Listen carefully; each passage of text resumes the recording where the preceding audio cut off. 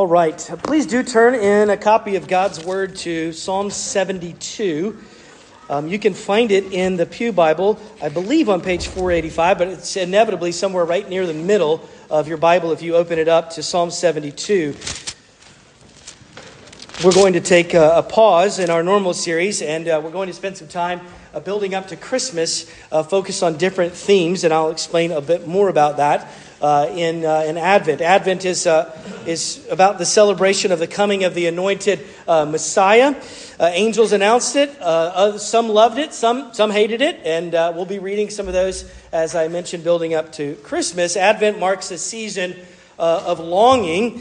It's also a season of longing, not just anticipation, looking forward to the Christ's first coming, but also for us now looking to his second advent, his second coming. Of course, people who know me and know our tradition as Presbyterians, we don't make much of seasons. And we know that we don't need a season to reset and recalibrate us. We don't need a season, we need a cycle. And the Lord in his good providence and his perfect design has done that. And so the cycle is every 7 days. We come to the Lord's day and we come to the Lord's table and his word and to his people and the means of grace to reset. And it's rather simple, but it's very predictable. And we're going to consider a psalm this morning that conveys part of that spirit of longing. And I thought, I might get in trouble. I'll just go ahead and say this up front for doing this. But it was about 20 years ago to the day, or to at least the month, that I was longing for a wife. I was a newly ordained pastor, and I was lonely. And there were a lot of ladies in the church that wanted to line me up in the Campbell choir. They wanted to line me up with their daughter, and I wasn't interested. But I met this beautiful woman 20 years ago, Krista, and that was all she wrote. But during that quick season, by the way, and I'm glad her parents are here so they can confirm this, but it was only about 8 weeks into knowing Krista that I came and asked for their blessing to marry their daughter. Yeah, you should have seen the look on their face. It was pretty remarkable. In that season, I wrote to a group of my friends and I said, I'm really excited about this girl. And I wrote them an email and I said, let me tell you all about her. And, she's got these musical talents and she loves Jesus and she loves missions. And I named off all of these things about her. And some of my friends wrote me back. Literally, this is what they said. Many of them were thrilled. Some were shocked. They wrote and they said, wow, she sounds like a great catch, Troy. One of them wrote back, if she's this great, then what does she see in you? Fair enough. One of them literally wrote, is she human? And why do I bring this up? In addition to the fact that I like to see my wife embarrassed in public, it's because there are times when we dig in on Scripture with prophetic visions of Messiah and promises, and we think, how could this be fulfilled? The details, the timing, the characteristics, the qualities, but that's how God works. And of course, when we are anticipating a Messiah to come, we think, is this, even as we're about to read this psalm, and you're going to think to yourself, is this really a king, right? Is this a human being? Is this possible that a king would have all of these characteristics and they would reign and rule in such a way? Is this an earthly king? Is this a human being? And I think the answer is yes and no. But I will let you decide for yourself. I know you just sat down. Let me invite you in deference to God's word to stand one more time. We're going to read the entirety of this psalm, Psalm 72. Hear this. This is the word of God. Give the king your justice, O God, and your righteousness to the royal son. May he judge your people with righteousness and your poor with justice. Let the mountains bear prosperity for the people and the hills in righteousness. May he defend the cause of the poor of the people. Give deliverance to the children of the needy and crush the oppressor. May the fear of you, while the sun endures as long as the moon throughout all generations, may he be like rain that falls on the mown grass, like showers that water the earth. In his days the righteous flourish and peace abound till the moon be no more. May he have dominion from sea to sea and from the river to the ends of the earth. May desert tribes bow down before him and his enemies lick the dust. May the kings of Tarshish and of the coastlands render him tribute, and may the kings of Sheba and Seba bring gifts. May all kings fall down before him, all nations serve him. Verse 12, for he delivers the needy when he calls, the poor and him who has no helper. He has pity on the weak and the needy and saves the lives of the needy. From oppression and violence he redeems their life, and precious is their blood in his sight. Long may he live. May gold of Sheba be given to him. May prayer be made for him continually, and blessings invoke for him all the day. May there be abundance of grain in the land, and on tops of the mountain may it wave. May its fruit be like Lebanon, and may people blossom in the cities like the grass of the field. May his name endure forever, his fame continue as long as the sun. May people be blessed in him. All nations call him blessed. Blessed be the Lord, the God of Israel, who alone does wondrous things. Blessed be his glorious name forever. May the whole earth be filled with his glory. Amen and amen. The prayers of David, the son of Jesse, are ended. You may be seated. This is God's word. Thanks be to him. Would you pray with me? Father, simply put, would you, Lord, forgive us our sins? Would you clear our minds? Would you clear our hearts, our ears, that we might hear? Lord, we want to recognize your voice and return to you and leave here this day rejoicing. For it's in Christ's name that we pray. Amen. Our world is messed up, and so too is our culture. There you go. I stated the obvious. We could be done right there, but we need hope, right? We know that's the reality. We live in a country. We live in a place. We're blessed to have a democracy. It's a governance that is by the people, for the people. The principles and the policies that we espouse are good. Constitutionally, we're happy. But we know that something is not right. We know that things are not entirely full of integrity, and there's not things like justice. We truly need a king. The best form of government, you might argue with me. Maybe we could take this up on the podcast, John. We both are political science majors. We could take this up, but probably the very best form of government in the world, in the broken, fallen world as it exists, is democracy, right? Because there is so much that we need by way of checks and balances, and there's so much that can happen. There are institutions that are corrupt. There are communities that are corrupt. There are leaders that are corrupt. We are corrupt. We, all the way down to us, everyone individually has been tainted by sin. And so the best form of government is, in a fallen world, a democracy. But the best form of government that you could possibly imagine, that we could dream of, that we could set our hopes upon and build on, is a benevolent dictatorship where there is a king who has ultimate authority, not figurehead, not limited, nothing. An ultimate authority, but one who truly wants everyone's best interest, where justice is executed perfectly and properly at all times. The psalmist here, this is a psalm that, oftentimes a psalm can be a song or it can be a prayer. This one is a prayer of anticipation, presumably composed by King David. We're given a tip when you look at the end of the passage in verse 20, where it says the prayers of David, the son of Jesse. We would anticipate that this is, it's written there, it's of or for Solomon. So this is possibly near the end of David's life. And he's envisioning that God had promised that there would be this line that continues through him. And so he is praying for his son Solomon, who would become and take the throne. Now, I don't know about you, but I read this and I think everybody thinks their kid's slightly above average, right? But, I want to say, David, I mean, this might be a bit of a stretch. If you're thinking, this is your son, I mean, he is not that special.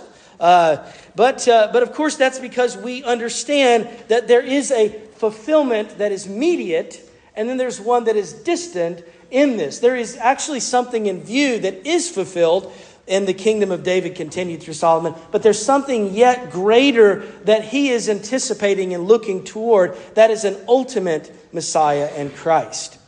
There's no doubt it has to be, because this can't be, we think to ourselves, a human being alone. We're going to be giving attention this month to some of the themes of the carol that we weren't able to sing in total because of technology difficulties. But come, thou long expected Jesus. Don't worry, we'll sing it in future weeks. And we're going to build off some different themes and different passages that highlight what it is that we're looking forward. Obviously today it's Christ being our King. And next week we're going to have from Christ the King Presbyterian in Cambridge, Pastor Drake's going to come down, and I'm going to be away, and I'll be preaching for him. So be in anticipation. But one of the lines that we just sang was, born thy people to deliver, born a child, and yet a king. He was born to reign in us forever. He was born to bring a gracious kingdom. And it says, by your own eternal Spirit, rule in all our hearts. By your all-sufficient merit, raise us to thy glorious throne. Do you believe that? Right? Like the descriptors here, all-sufficient, eternal, reigning throne. I mean, Jesus is all fine, meek and mild, but there's something about Jesus ascending a throne, right, that is controversial. That we're fine with baby Jesus.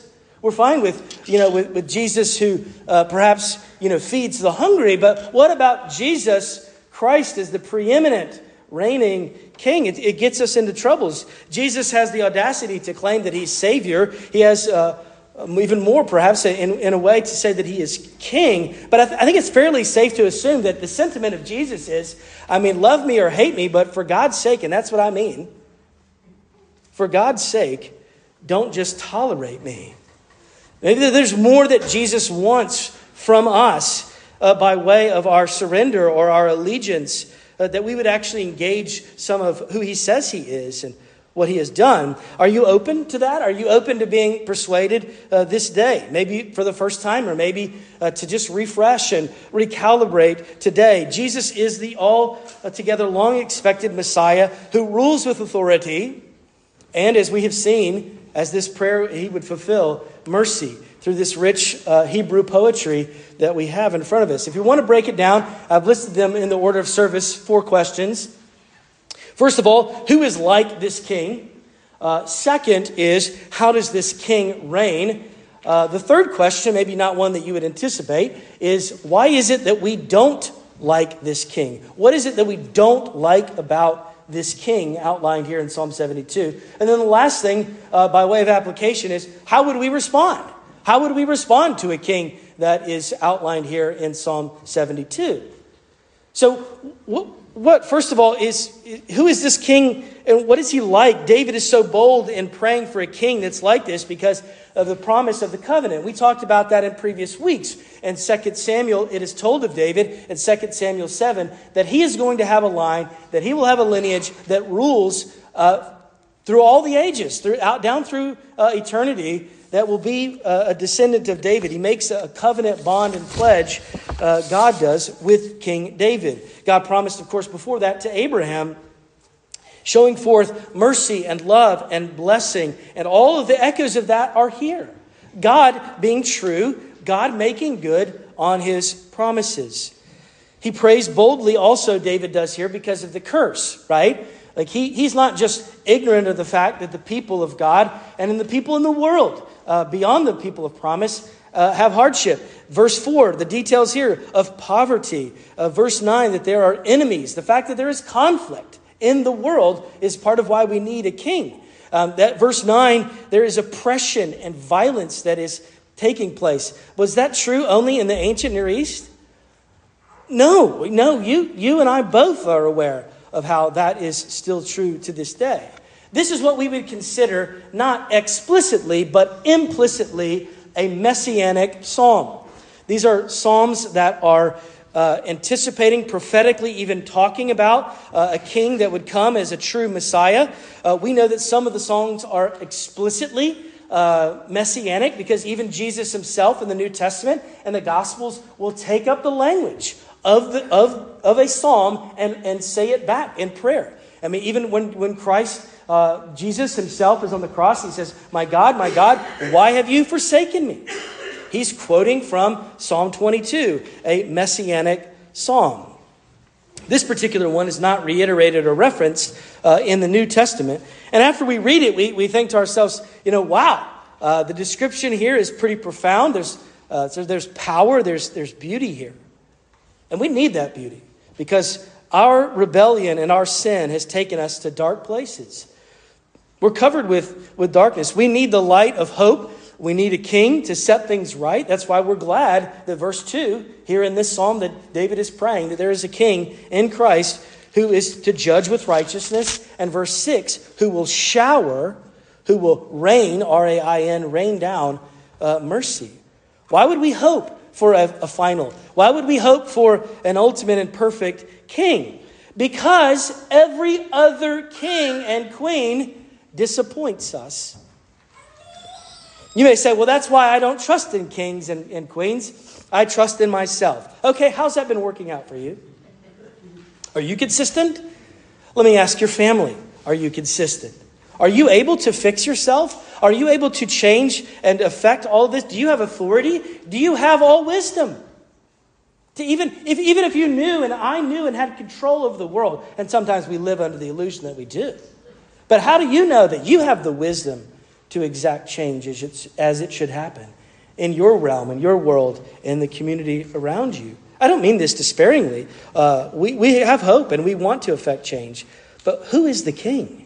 Even in all of his military power and wisdom, David failed miserably. And we'll study that next fall when we pick back up in 2 Samuel.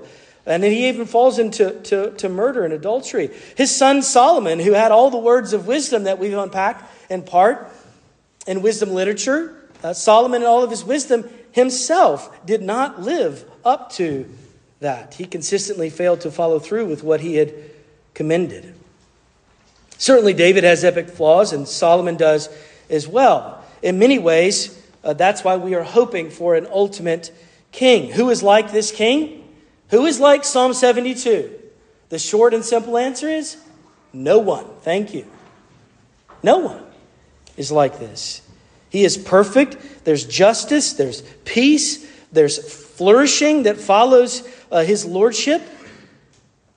But none of those who acknowledge him as king, it says here, are excluded. No area is untouched by this king and his flourishing. Look again at verse 7. His days may the righteous flourish and peace abound till the moon be no more. That's pretty remarkable. The Son, verse 17, his name endures forever. May his fame continue as long as the sun. Speaking of the sun, with all of its grandeur, the specific prophecy of Scripture looking forward and anticipating Messiah has multiple horizons. Like I said, one of them is immediate and nearby, and that is fulfilled in David's line in his son, like Solomon. But there's another greater son, a greater king than David to come from King David's line, who is Jesus.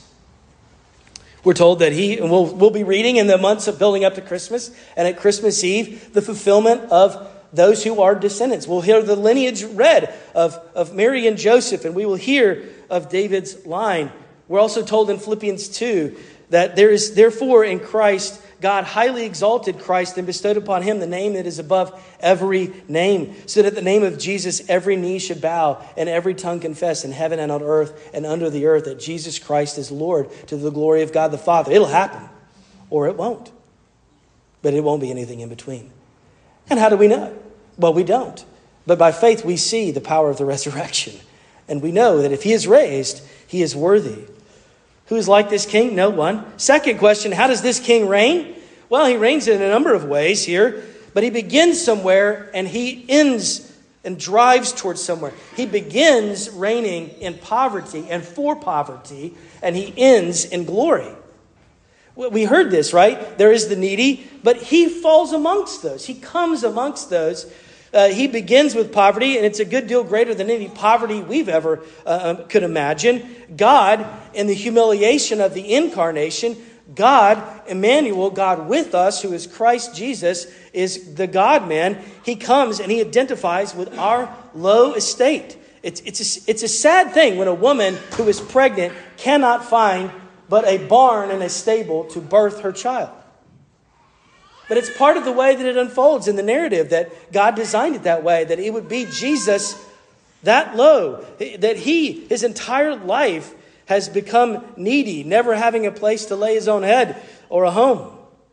At every stage, he identifies with our human struggle, even in the womb. Even in the womb. It enables us to identify, it enables him to identify with our sufferings. Jesus can have genuine compassion and empathy for our struggles and temptations. He even carries it all the way to the ultimate humiliation, which is death on a cross.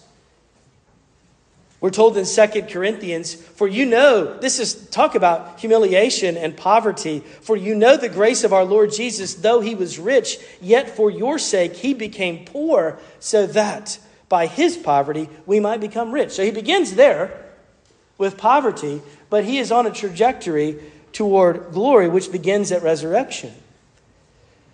When other officials assume office, they ascend the throne with hopes and dreams and opportunities and lots of ideas, but it cannot be permanent. But here's a king who reigns endlessly. Why?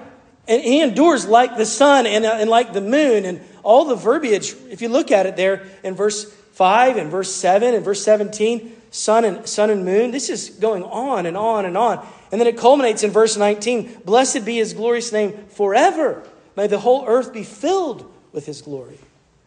This is a king who reigns, begins with poverty and reigns with glory. It doesn't always feel that way though, right? Especially given where we live and the time. I just want to encourage you that he is reigning. There are people more so in the southern hemisphere and more so in the far east who are converting thousands, tens of thousands every day. There are estimated over 500 churches planted around the world every day. Why? Because Christ is King. Praise be to God. Why do we not like this king? See, I'm already halfway through. Why do we not like this king? Let's have a little moment of honesty with all the things that are listed here in Psalm 72. And we're like, man, this is great. This sounds wonderful. There's peace, there's justice, there's hope, there's flourishing, there's prosperity, there's triumph. But notice of all the things listed that the king brings and the benefits that he bestows, not one of them is freedom.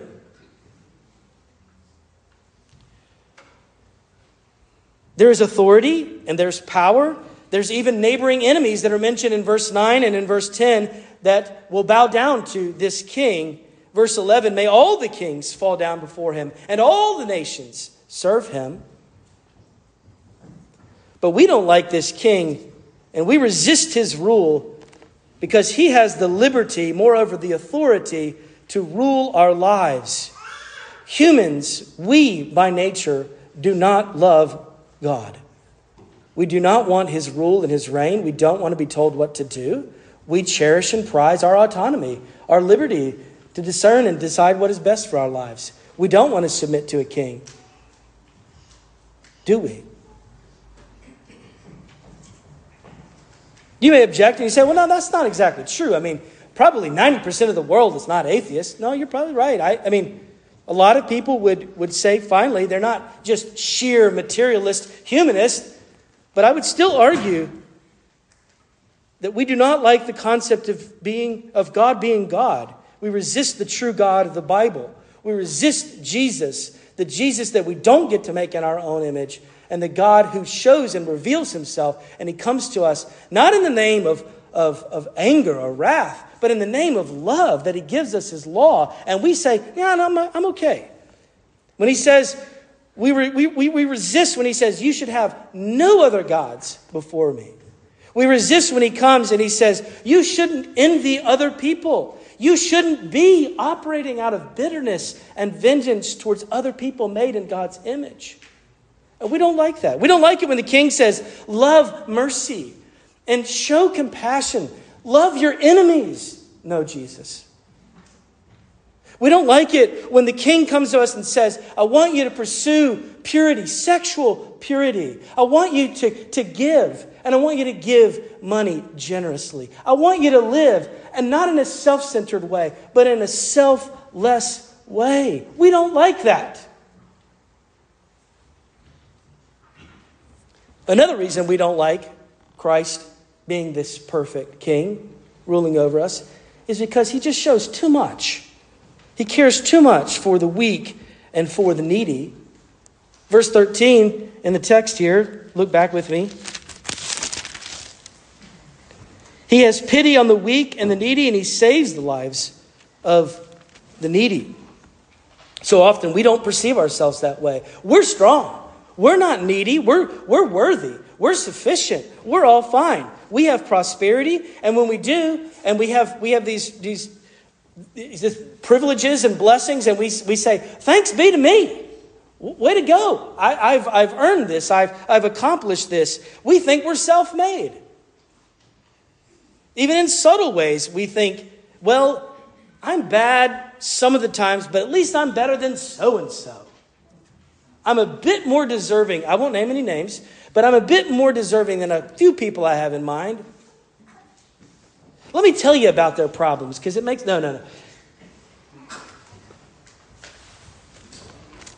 We don't like a king who shows mercy and compassion to people who are needy, who are broken. We don't see ourselves that way often. Hope we will. How are we going to respond? I'm going to take a little more time today to talk about some things that I hope will make their way into application from this text.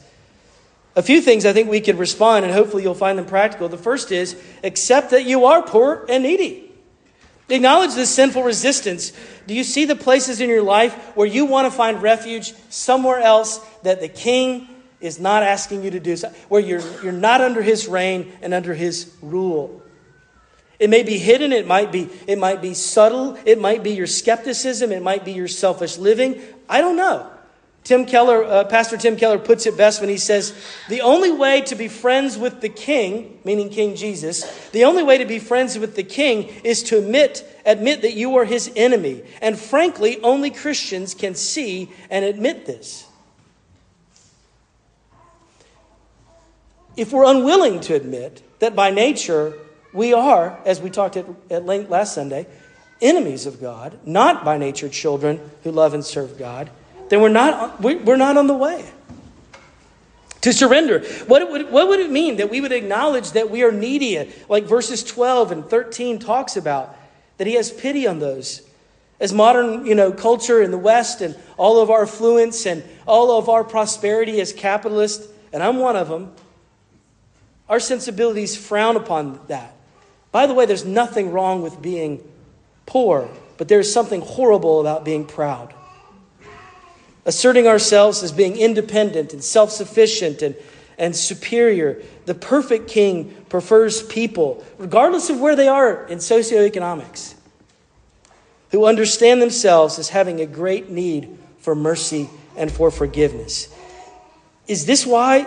Maybe it is that Jesus opens part of the Sermon on the Mount in Matthew 5. Blessed are the poor in spirit. It's an uncomfortable place to be, but that's part of it. We would respond by accepting that we're poor. The second thing that we could do by way of response is to serve the king with full surrender and full obedience in every area. In every area that we would surrender to his kingship and authority. One of my favorite authors, Elizabeth Elliot, tells a story of a beggar in the old world. The beggar's there on the street, and he has a bag, and he's asking for coins. He has quite a collection of coins at the end of the day. The king of the land comes through on his horse, and he looks at the beggar, and he says to the beggar, "Give me all of your coins." And the beggar reaches into his pouch and he takes out 2 of the 20 or so coins that he has, and he gives them to the king. And the king looks at him and hands back 2 diamonds. Now, as the king leaves, what do you think the beggar is saying to himself? I wish I had given him everything. You get the picture. Third thing I would say in response to this king in Psalm 72 is that we would be an advocate for the king's virtues. That we would be a people who are peacemakers. That we would be someone who actually prays for our government, not just complains about it. Yes, I'm talking to red and blue here. We should be a people who pray for those who have been given authority over us. That we would show also as a people compassion for the poor and the oppressed and the needy. This can take on a lot of facets and faces and elements. But I think if you begin with prayer and love and discernment in the context of relationships, if you do it in a quiet way,